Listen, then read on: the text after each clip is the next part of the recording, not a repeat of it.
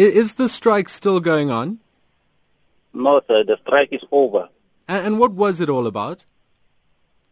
I think it was just a misunderstanding of the drivers because they were not certain about some other routes that we have met with other associations like JV. So we have explained everything to them. What did you explain to them?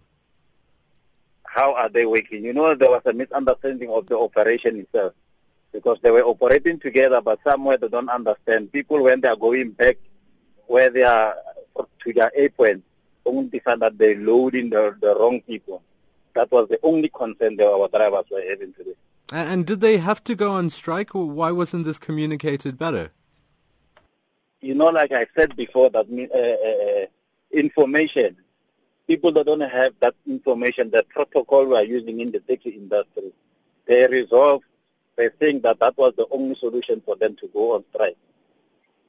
Typically, how do you communicate information to taxi drivers? Normally what is happening, we communicate to the taxi drivers via their owners. I'm responsible for their owners. Their owners, they are responsible for their drivers. So only to find that there is a breakdown between the owner and the driver. Is it not possible for you to communicate directly with the drivers? According to what we have established today, simply means I'm going to communicate with them directly starting from today. How many taxi drivers were on strike this morning? I think they were plus minus 500.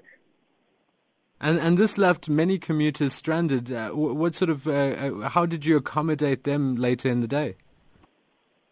You know, firstly, let me say I want to send my apology to the commuters what happened today. That was not our intention. And thirdly, secondly, that they managed, those drivers, to give them another sort of transport. How is it possible that the taxi drivers managed to arrange a strike without anybody else being aware of it? It was so difficult. We were also surprised what is happening. I think it's the first time this thing happened to us.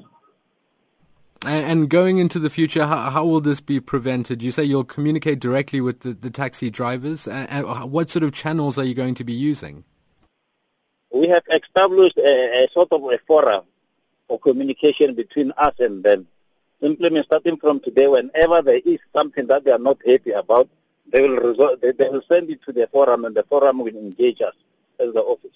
You know, in this age of technology, you can simply use WhatsApp and communicate directly with every taxi driver. Is that an option you're investigating? We want to do that, but now technology cannot somehow allow us to do that.